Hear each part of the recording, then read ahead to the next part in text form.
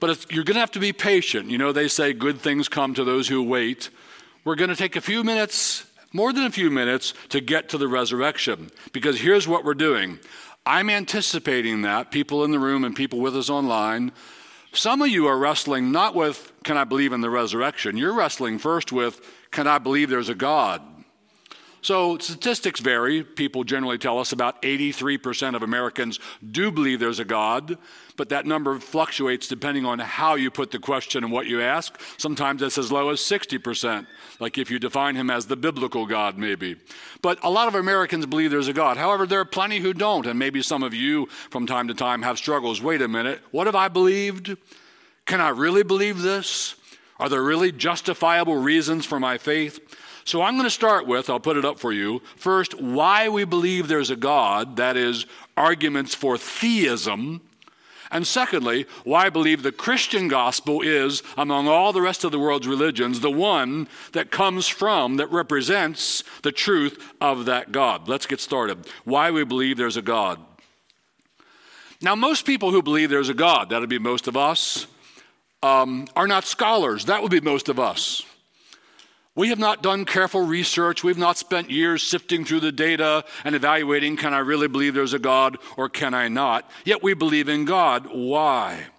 And my answer is that you have intuitively, and God made it this way so you can intuitively, so even a child can understand and arrive at this. You have intuitively arrived at what are some of the classic arguments for the existence of God. The cosmological argument that argues from the existence of the cosmos, it all had to come from somewhere.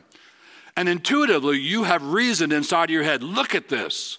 Look at this. It had to have a beginning. It had to come from somewhere, and that somewhere had to be pretty amazing. Or you have intuitively anticipated and understood the teleological argument for the existence of God, which says there's design, there's evidence of purpose, things have been created, there's a maker. I see signs that somebody's hands, somebody's intelligence, massive intelligence were on this. God's fingerprints are stamped all over the universe, and you have noticed them and arrived at, I think there's a God. Or you've noticed that there must be fixed, objective moral standards on the planet. There are certain things that are just right, and there are certain things that are just wrong. But where do you get that if there's no divine lawgiver? There are no rights and there are no wrongs if there isn't a God. And intuitively you have said, I think there are things that are right in every culture, in every circumstance. No matter if everybody thinks they're wrong, they're right. And I think there are things that are wrong.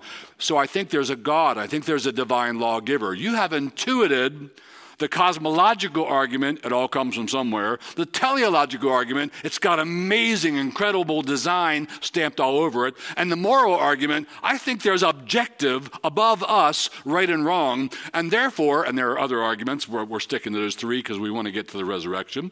Therefore, you believe there is a God. Well, you're doing well. But I know you're eager to get to the resurrection. We're going to take a few minutes and look at each of those three arguments because some of you are maybe wobbly in your belief in God, and some of you maybe are atheistic and don't believe, and some of you are agnostic and maybe could believe. I want to help you all out if I can so you believe there's a great being who made us and all things. So first, the cosmological argument. Now, astronomers and cosmologists tell us pretty much across the board that the universe had a beginning. And one of the great maxims of philosophy is, out of nothing, nothing comes. So it had a beginning. Where did it come from? It didn't come out of nothing. There are some people who just say, well, it spontaneously generated out of nothing. I can't wrap my mind around that. I can't bring myself to believe that. They're supposed to be doing science, and they're coming up with theories like that. There are other people who say, well, the universe is eternal, and prior to the Big Bang, it existed in different forms. That's not science either. No one has been there. No one can test that. It's not falsifiable. That's a guess. But the cosmological argument says it does have a beginning. It came from somewhere. And let me put up a statement for you. The cosmological argument reasons that a universe with a beginning demands a first cause. That first cause must be above and beyond, and it must transcend the universe, and it must be outside of the universe. Let me give you another statement here, and I'll dissect this a little bit. The cause of the universe, and it must have a cause, must be uncaused. If it was caused, then we haven't found the first cause yet. We're in a regression. The cause must be uncaused. The cause must be timeless or eternal because it created time. Time began when the universe began or sometime after that. The cause must be spaceless because it created space. Space is held in its hands. The time must be immaterial because we're talking about what created material. How did material get it? Well, material didn't create material, or that's material. We're in a regression again. The cause must be immaterial, and the cause must be unfathomably powerful. Look at the power in the universe, and this cause created all of that power, and the cause must be personal, otherwise it's just matter, and you're in a regression again of, well, who created that matter, and you're going to wind up with a personal cause. So, let me give you this statement, put it up. The cause of the universe, then, must be transcendent, a transcendent, personal, intelligent being. Hey, that sounds like God.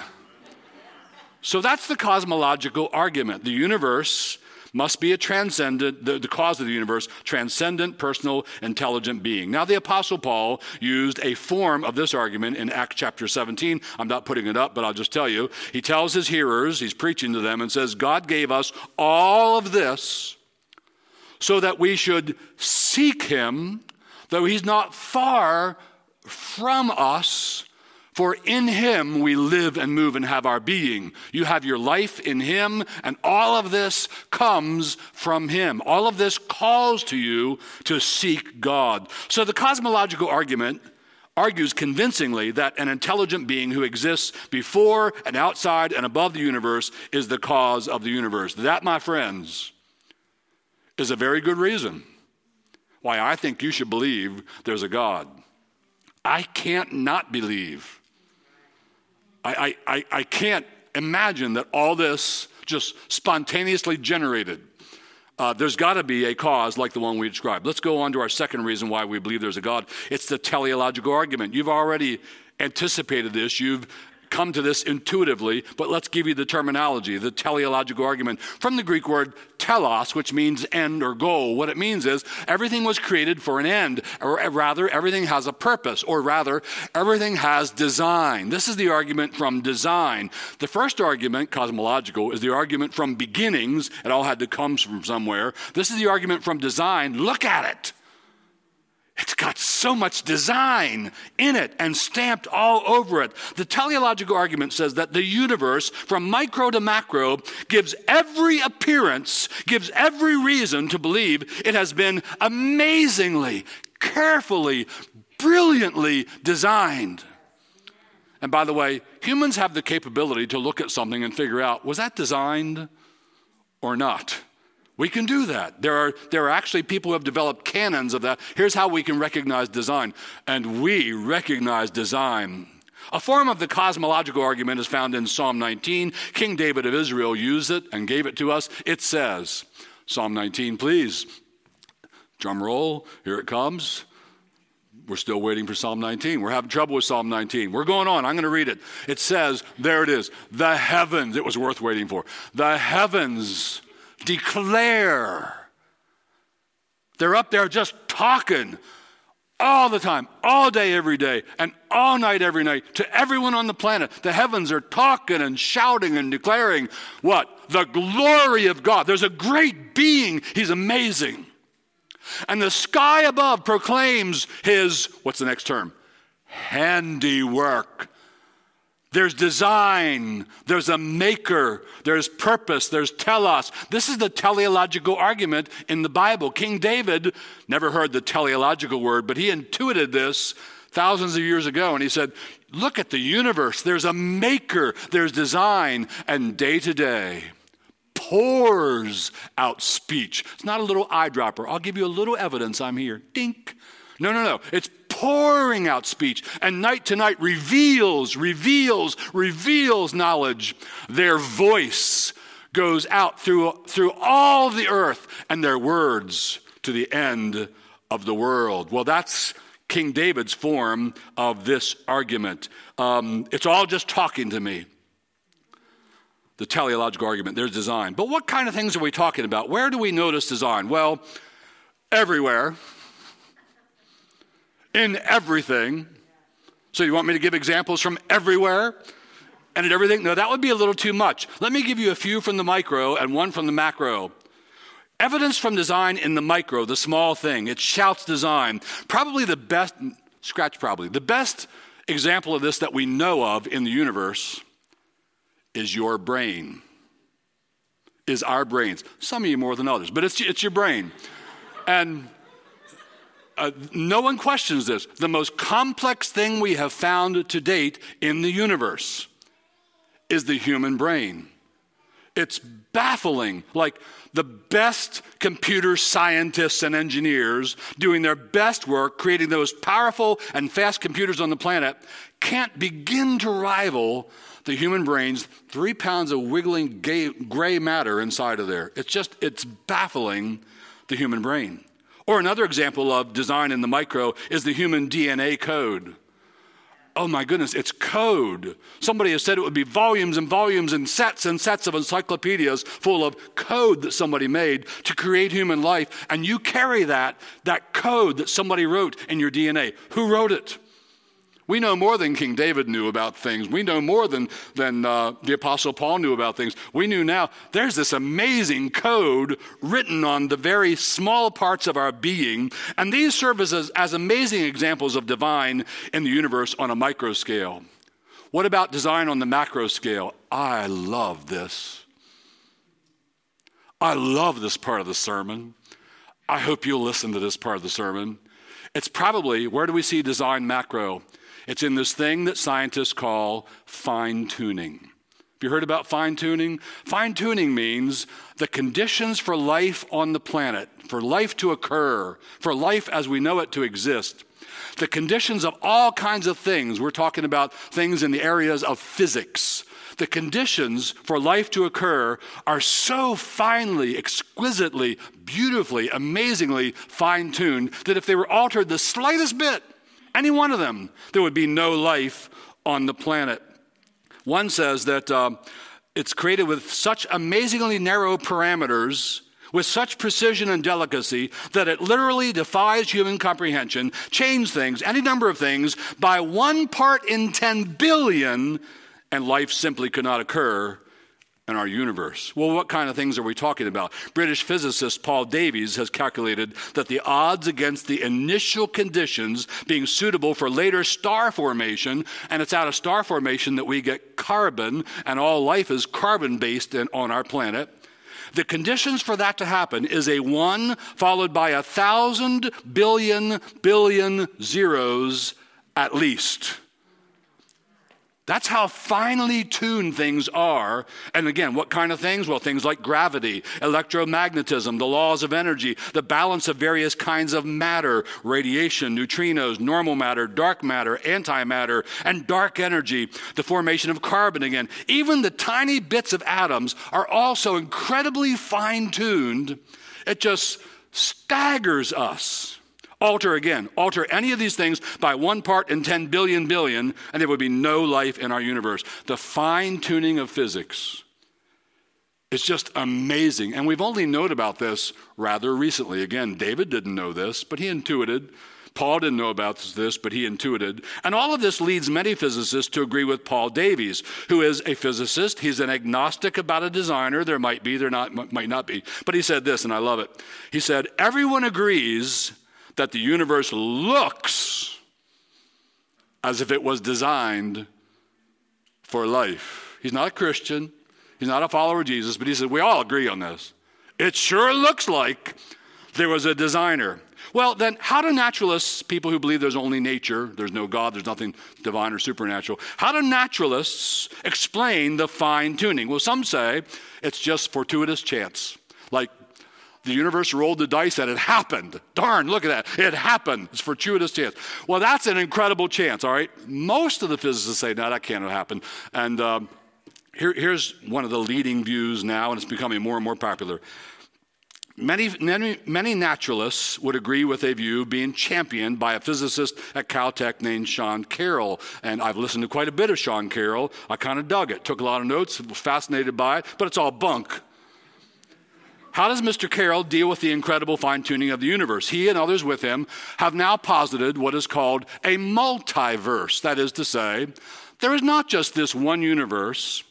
There is an infinite number of universes that have been here for all eternity. So given infinite universes from all eternity, everything has happened in the slightest variations from one another. So for example, Mr. Carroll actually says, I listened to him say this, he says, right now, in another universe, there's another you. Sitting in Trinity, Cornerstone Church, sitting in Cornerstone, right where you're sitting, but instead of wearing brown socks, that you is wearing red socks. There's another one in green socks. There's another one that has two noses. I'm making this part up. There are just infinite varieties of everything available at all places because, poof, there are infinite universes. I think he's pulling a rabbit out of the hat. What do you think? It's like, we're backed up against the wall. How do you explain this incredible fine-tuning? I have a rabbit in my hat. There are infinite universes, so every possibility has occurred. By the way, between the service, our drummer said to me, hey, Pastor Steve, here's something about that. If there are infinite universes, then maybe in one of them there's a God who's the Father of the Lord Jesus Christ. Because every possibility has occurred. Kind of cool. All right, I like that. Now recognize, when they talk about multi-universes, they are not doing science. They're the guys who say, we can only do science. We can't have a God. We can't have miracles. They're citing a miracle. They're making stuff up as they go. It reminds me of a term, and I love this Latin term. It's deus ex machina. Deus ex machina. What is that? I first came across that term because I dig motorcycles. And this is a motorcycle company in Australia, thank you. I wanted to say Argentina, but I knew that ain't right. All right, they're in Australia, but they're also in the United States, Los Angeles and other places. They make some really cool motorcycles. Not the kind I want, but some really cool ones. They're like hipster motorcycles. They're like in the city, cafe racer style looking motorcycles. They're slow. They're expensive. They break a lot. Like, don't buy one. But they named it Deus ex machina, which is really clever because what this means is God of the machine, or a machine that comes in and acts like a god. Here's where it came from. This is more than you want to know, right? So in the Middle Ages, if you're a playwright and you wrote a great play, but you didn't think ahead enough, and 3/4 of the way through, your protagonist is in trouble, and you don't know how, given what's in the play, how to get him out of trouble, what you would do is you'd have the gods reach in and pull him out at that point. So when they would put the play on, they actually had machinery. They'd have like a big post and a lever across it, and some guys are pulling down on the other end, and they would lift the actor up out of the stage and out, and they called that, they did a Deus ex machina, and it would be like cheap play. They ripped us off. I think what we're doing here, I think what Mr. Sean Carroll is doing qualifies as a Deus ex machina, is like, we're in trouble with the universe. We've discovered this unbelievable, incredible fine-tuning. How are we going to get out of this? Instead of a God reaching in, it's going to be infinite universes reach in and save us. Well, leaving multiverses aside, logically, the best explanation for the amazing design is, as you've known since you were a child, an amazing designer. And with that, the words of the Apostle Paul agree. Let's look at Romans 1:19 and 20. He says, for what can be known about God? Stop. So there are things that can be known about God. Well, where do we find them? How do we know them? What can be known about God is plain. It's not obscure. It's not hard to figure out. It's not, if you're a scholar, maybe you can get there. No, it is plain because God has shown it to them. Now, God's pretty good at doing what he does. If God's showing you something, he's pretty good at showing it to you. It won't be like, well, I can't quite see it. Can you turn it up a little more? No, you can see it. Let's go to the next slide. For his invisible attributes, namely, and Paul names several, there are more, his eternal power. Yes, you're supposed to look at the universe and say, wow, there's something above and beyond the universe, and it's powerful. It made all of this. And his divine nature. It can't be matter. It can't be stuff. It's got to be something above, something transcendent. It's got to be a God. And this, Paul goes on, has been clearly perceived ever since the creation of the world. Every single human has had massive access to this. No one will arrive at the last day and say, well, Lord, you didn't give me anything to go by. Lord, I didn't have any evidence. No, Paul says, ever since the creation of the world, in the things that have been made, there's a maker. I can tell there's a maker so that they are without excuse. So there's the cosmological and the teleological arguments for believing in God. You should believe there's a God. I mean this politely. I love you and I want to be kind to you, but you're crazy if you don't. You're just nuts. And the Bible talks about people hardening their hearts. Why do some people not see all this invisible attributes clearly? Because you can harden your heart. And like a scale goes over your eyes, the eyes of your soul, and you can look at this powerful evidence and say, I don't see anything. I see multiverses. So let's go on to the moral argument. It argues this. Why should I believe in a God? Because if there's no God, then there is no objective right or wrong. And we all know that can't be so. We all know there are things that are just right and there are things that are just wrong. And even the most atheistic people agree with that, except for somebody like Richard Dawkins, one of the biggest atheists on the planet, best known. And he argues that there is no right. He's being honest. And there is no wrong. And that's where you land. Like, read Nietzsche. That's where it lands. Read Camus. That's where it lands. They write stories about people who do atrocious things because they've come to believe, well, there's no God. And if there's no God, there's no divine law. And if there's no divine law, there's only you're left with what Oliver Wendell Holmes, a former Supreme Court justice, said. He said, morality is the majority vote of that nation that can lick all other nations. That's all you have. To put it in another way, all you have is, hey, my atoms don't jiggle nicely when your atoms do that. Tell your atoms to stop it. But there's no morality. There's nothing right and there's nothing wrong. But we all know that can't be so. Can you find anyone on the planet, and I'm sure you can, who think that what the Nazis did was not wrong? We just know. We know in ourselves, that's wrong. How do you know that if there's only nature? There is no wrong and there is no right. And Mr. Dawkins is correct. This is the moral argument. So there are 3 reasons to believe in God, friend. You have every reason to believe in God. The cosmological argument, which you intuitively know, it all had to come from a divine being. The teleological argument, there's amazing design. There's got to be an incredible designer. And the moral argument, I know some things are right and I know some things are wrong. That's got to be rooted in the soul of a divine being, or there is no right and there is no wrong. So why do we believe in God? Well, there are some of the reasons. There are more, but you want to get to the resurrection, don't you? And you're looking at your clock saying, man, he's not going to get to the resurrection. So we turn now to the second issue. First one was, why should we believe there's a God, or why we do? Second one is, why we believe the Christian gospel is from God. Okay.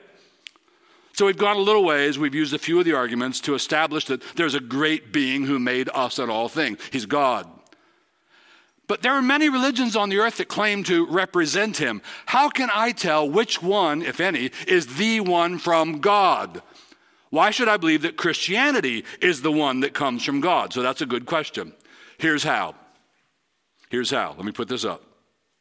Among the world's religions, and this is true, only the Christian gospel is rooted in an event, a historical event. Either it happened and Christianity is true, or it didn't happen and Christianity is false. And you know what the event is, right? It's the resurrection. Only biblical Christianity is rooted in something that renders it falsifiable. Let's figure out if it's true or false. What do all other religions do? Here, I'm not kidding you. I'm not exaggerating. Every other religion on the planet starts like this. You have a guy who has some thoughts, and he puts his thoughts out there, and people believe them or not. Take the Prophet Muhammad. Now, maybe there are some Islamic friends with us. Bless you, love you, like to be near you, but you ought to think about this. Where did Islam come from? The Prophet Muhammad claims that he was up on a mountain in a cave and an angel appeared to him and spoke to him on numerous occasions over, I forget, it's like 23 years or something.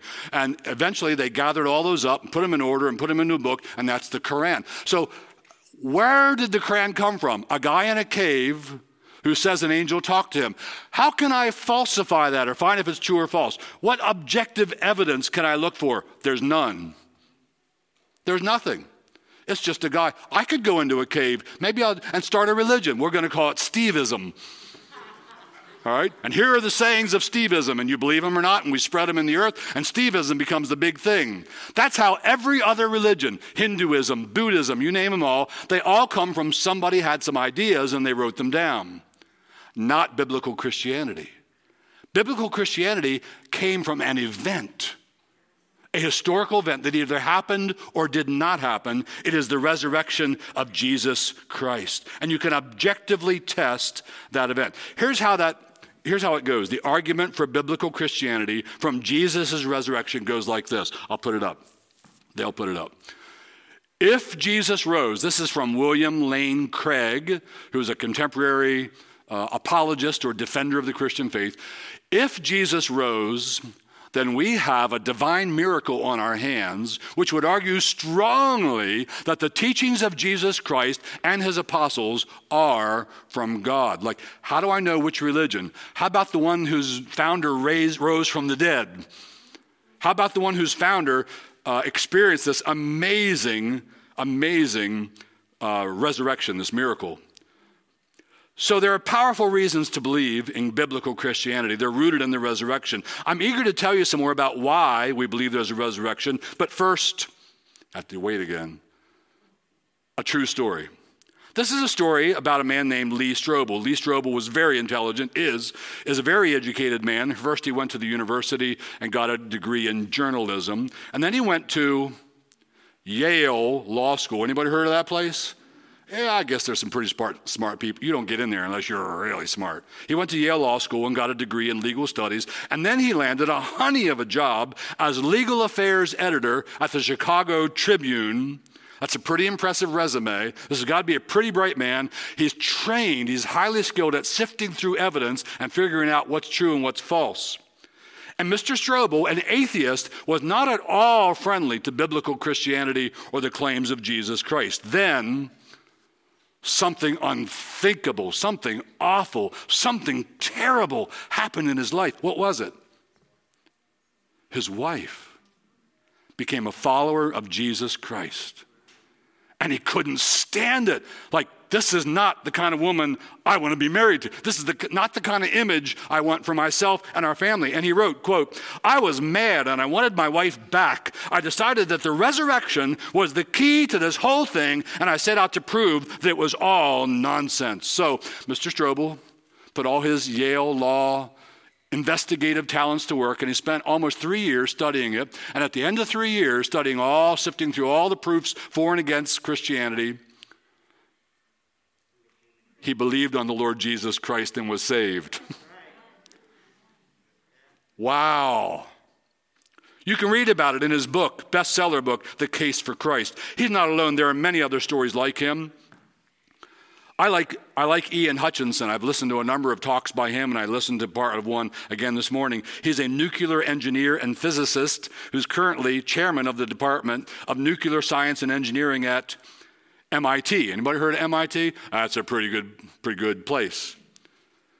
He is a serious follower of the Lord Jesus Christ, and he says there are lots of us in the hard sciences. There are lots of us in physics, not so many in the humanities, not so many in the soft sciences.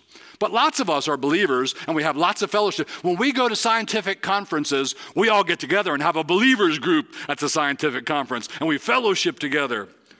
There are lots of people like Lee Strobel, lots of people like Ian Hutchinson who are very highly educated and hold world-high posts. And they believe in the resurrection. Why would anybody believe? Anybody with half a brain, why would they believe in the empty tomb? Here's the part on the empty tomb. Central to the Christian message is the empty tomb. No empty tomb, no Christianity. Empty tomb, Christianity. It's rooted in a historical event that is falsifiable. How can we falsify it? There's history and there's logic. Here's the logic. Here's the logic that compelled Mr. Strobel to say, you know what? I believe in this thing. Here's some of it.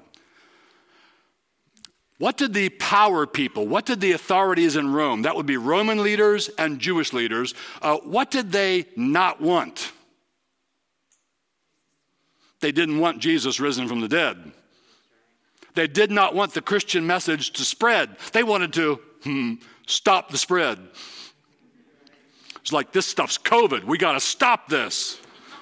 Right? So they set out to stop the spread. What did they have at their disposal? What was their nuclear option to stop the spread? All they had to do was go to the tomb where they put Jesus' body, roll away the stone, bring the body out, hold it up by the scruff of its neck and say, there's your rabbi. He's dead. And Christianity would go poof and be gone. But Christianity did not go poof and be gone. And a whole pile of people believed on the resurrection. Now, we know with certainty that the people in power wanted it to be gone. Why didn't they show the body? There have been theories. There have been attempts at explanations. Like one theory is, well, they forgot which tomb. All right, I think I can find my way back to a tomb that I was there Friday night and it's Sunday morning. They weren't stupid. Another theory is, well, the disciples stole the body. All right, well, they were cowards. They were cowering. They were hiding. I don't think so. Another theory is, well, Jesus didn't really die. He just swooned, passed out. And 3 days later, he woke up and he rolled the stone. Yeah, good idea. And got himself out and passed the Roman guard and disappeared.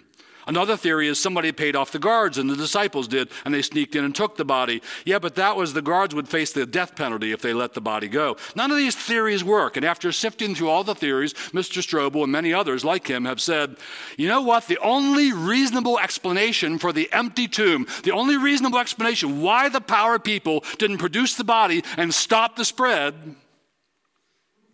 is that body was gone. And Jesus arose. It's my hope that you will believe there's a great being who made you and all things. He's the God and Father of the Lord Jesus, whom he raised from the dead. And as Paul says, by that, thus giving proof to all. The resurrection gives proof to all. 2,000 years ago, there was another man who was not favorable toward Christianity. His name was Saul, and he became Paul. When he was Saul, he hated the Christian church. He hated believers. He was dragging them into prison. He got permission to go into city after city and into synagogue after synagogue and drag out the believers from among them, put them in chains and drag them down to jail. And yet he became a believer because he saw the resurrected Jesus. And here's what he wrote, 1 Corinthians 15. Now I would remind you, brothers, of the gospel I preached to you, for I delivered to you as of first importance what I also received, that Christ died for our sins in accordance with the scriptures. Keep going. That he was buried, that he was raised on the third day in accordance with the scriptures, and that he appeared to Cephas, Peter, then to the 12, then he appeared to more than 500 brothers at one time, most of whom are still alive. That is, you don't believe me? Go into town and talk to them. Run up to Jerusalem and find out, though some have fallen asleep. And then he goes on to say, then he appeared to James, then to all the apostles, and last of all, as to one untimely born, he appeared also to me, the apostle Paul, who had been the greatest foe of Christ, became the greatest preacher of the Lord Jesus Christ. Isn't it amazing? Why did he do that? Because he saw the resurrection. All right, here's the word everybody loves, conclusions. We're going to draw this to a close, and I have two statements to make and a scripture to read as we close. Here are the two statements. The first one is, friend, there is just every reason why you should believe in God. And unless you've been hardening your heart, unless you've been stuffing that in a box and sitting on the box and acting like the box is going like this and there's smoke coming out and you're acting like there's nothing in there, there's light beaming out. No, I don't see any light beaming out. Unless you harden your heart, unless you suppress the truth in unrighteousness, you know You know in your heart of hearts, you know in your soul, there has to be a great being who made this, who designed it, who gave us morals and truth and right and wrong. There has to be such a being. And I'm just praying that if you're not believing in God or you're agnostic, I'm praying you'll maybe go buy the Case for Christ and read it and pray about it. Maybe read the Gospel of John and read it and pray about it. And maybe get with a Christian and say, tell me more, I want to learn about this. I'm hoping you will believe in God. Let me just tell you this. I spent my first 17 years an atheist, and then I believed in God. And I believed in the Lord Jesus. Life is so much better with God in the center of your soul. Everything makes sense. Everything comes into focus. Right and wrong. Things get put in their places. Your life gets sorted out. You need God in your life. You need God in your soul. And maybe you've been far from God. Maybe you've been running from God. Maybe you've been stuffing and ignoring God. But God is so merciful. He's so gracious. He'll take you back right now. He'll forgive your sins and cover up your trespasses because of the Lord Jesus. Here's the second thing in closing. There is every reason why you should believe in Jesus Christ. One of them is the empty tomb. There are more. We just didn't have time for them today. But there's every reason why you should believe that Jesus Christ, the Christian religion, is the one that comes from that God whom you intuit and know in your soul. He's the one who represents that God. He died for our transgressions. He rose for our justification. He ascended to the right hand of the Father. He's sitting there now with all authority in heaven and on earth, and he's ruling and reigning over the planet. And you need to believe, you should believe in Jesus Christ. I have believed in Jesus Christ. And many of these people have believed in Jesus Christ, and I'm going to speak for you all now. Tell me if I'm wrong. Just say wrong if I'm wrong, all right? We would never go back, right? Yeah, right. You can't drag me back. You hold a pistol to my head. I can't deny Christ. Just shoot me. I'll go to heaven. You need to believe. There's every reason why you should believe in Jesus Christ. And here's what Jesus said. He's helping you to believe. Listen to John 6 and verse 44. He said, "No man comes to me unless the Father who sent me draws him." God draws people. He sends his word. He sends his spirit. They powerfully work in your heart, and you're drawn to Christ. And again, he said, when I am lifted up, I will draw all men to myself. Jesus Christ is drawing you. The question is, will you be drawn? Will you let him draw you to himself? You need him as your Lord. You need him as your sovereign. You need him as your Savior. And I just want to say it again. Life is so much better in Jesus Christ. So today, right now, I pray that God the Father will draw you to the Lord Jesus, to God the Son, and that you'll believe on him. Believe he rose from the dead and find everlasting life in him. And if I was you and you're not a Christian yet, I'd pray something like this. Would you all bow with me and let's pray together? Father in heaven, I'm just now realizing I've been ignoring you.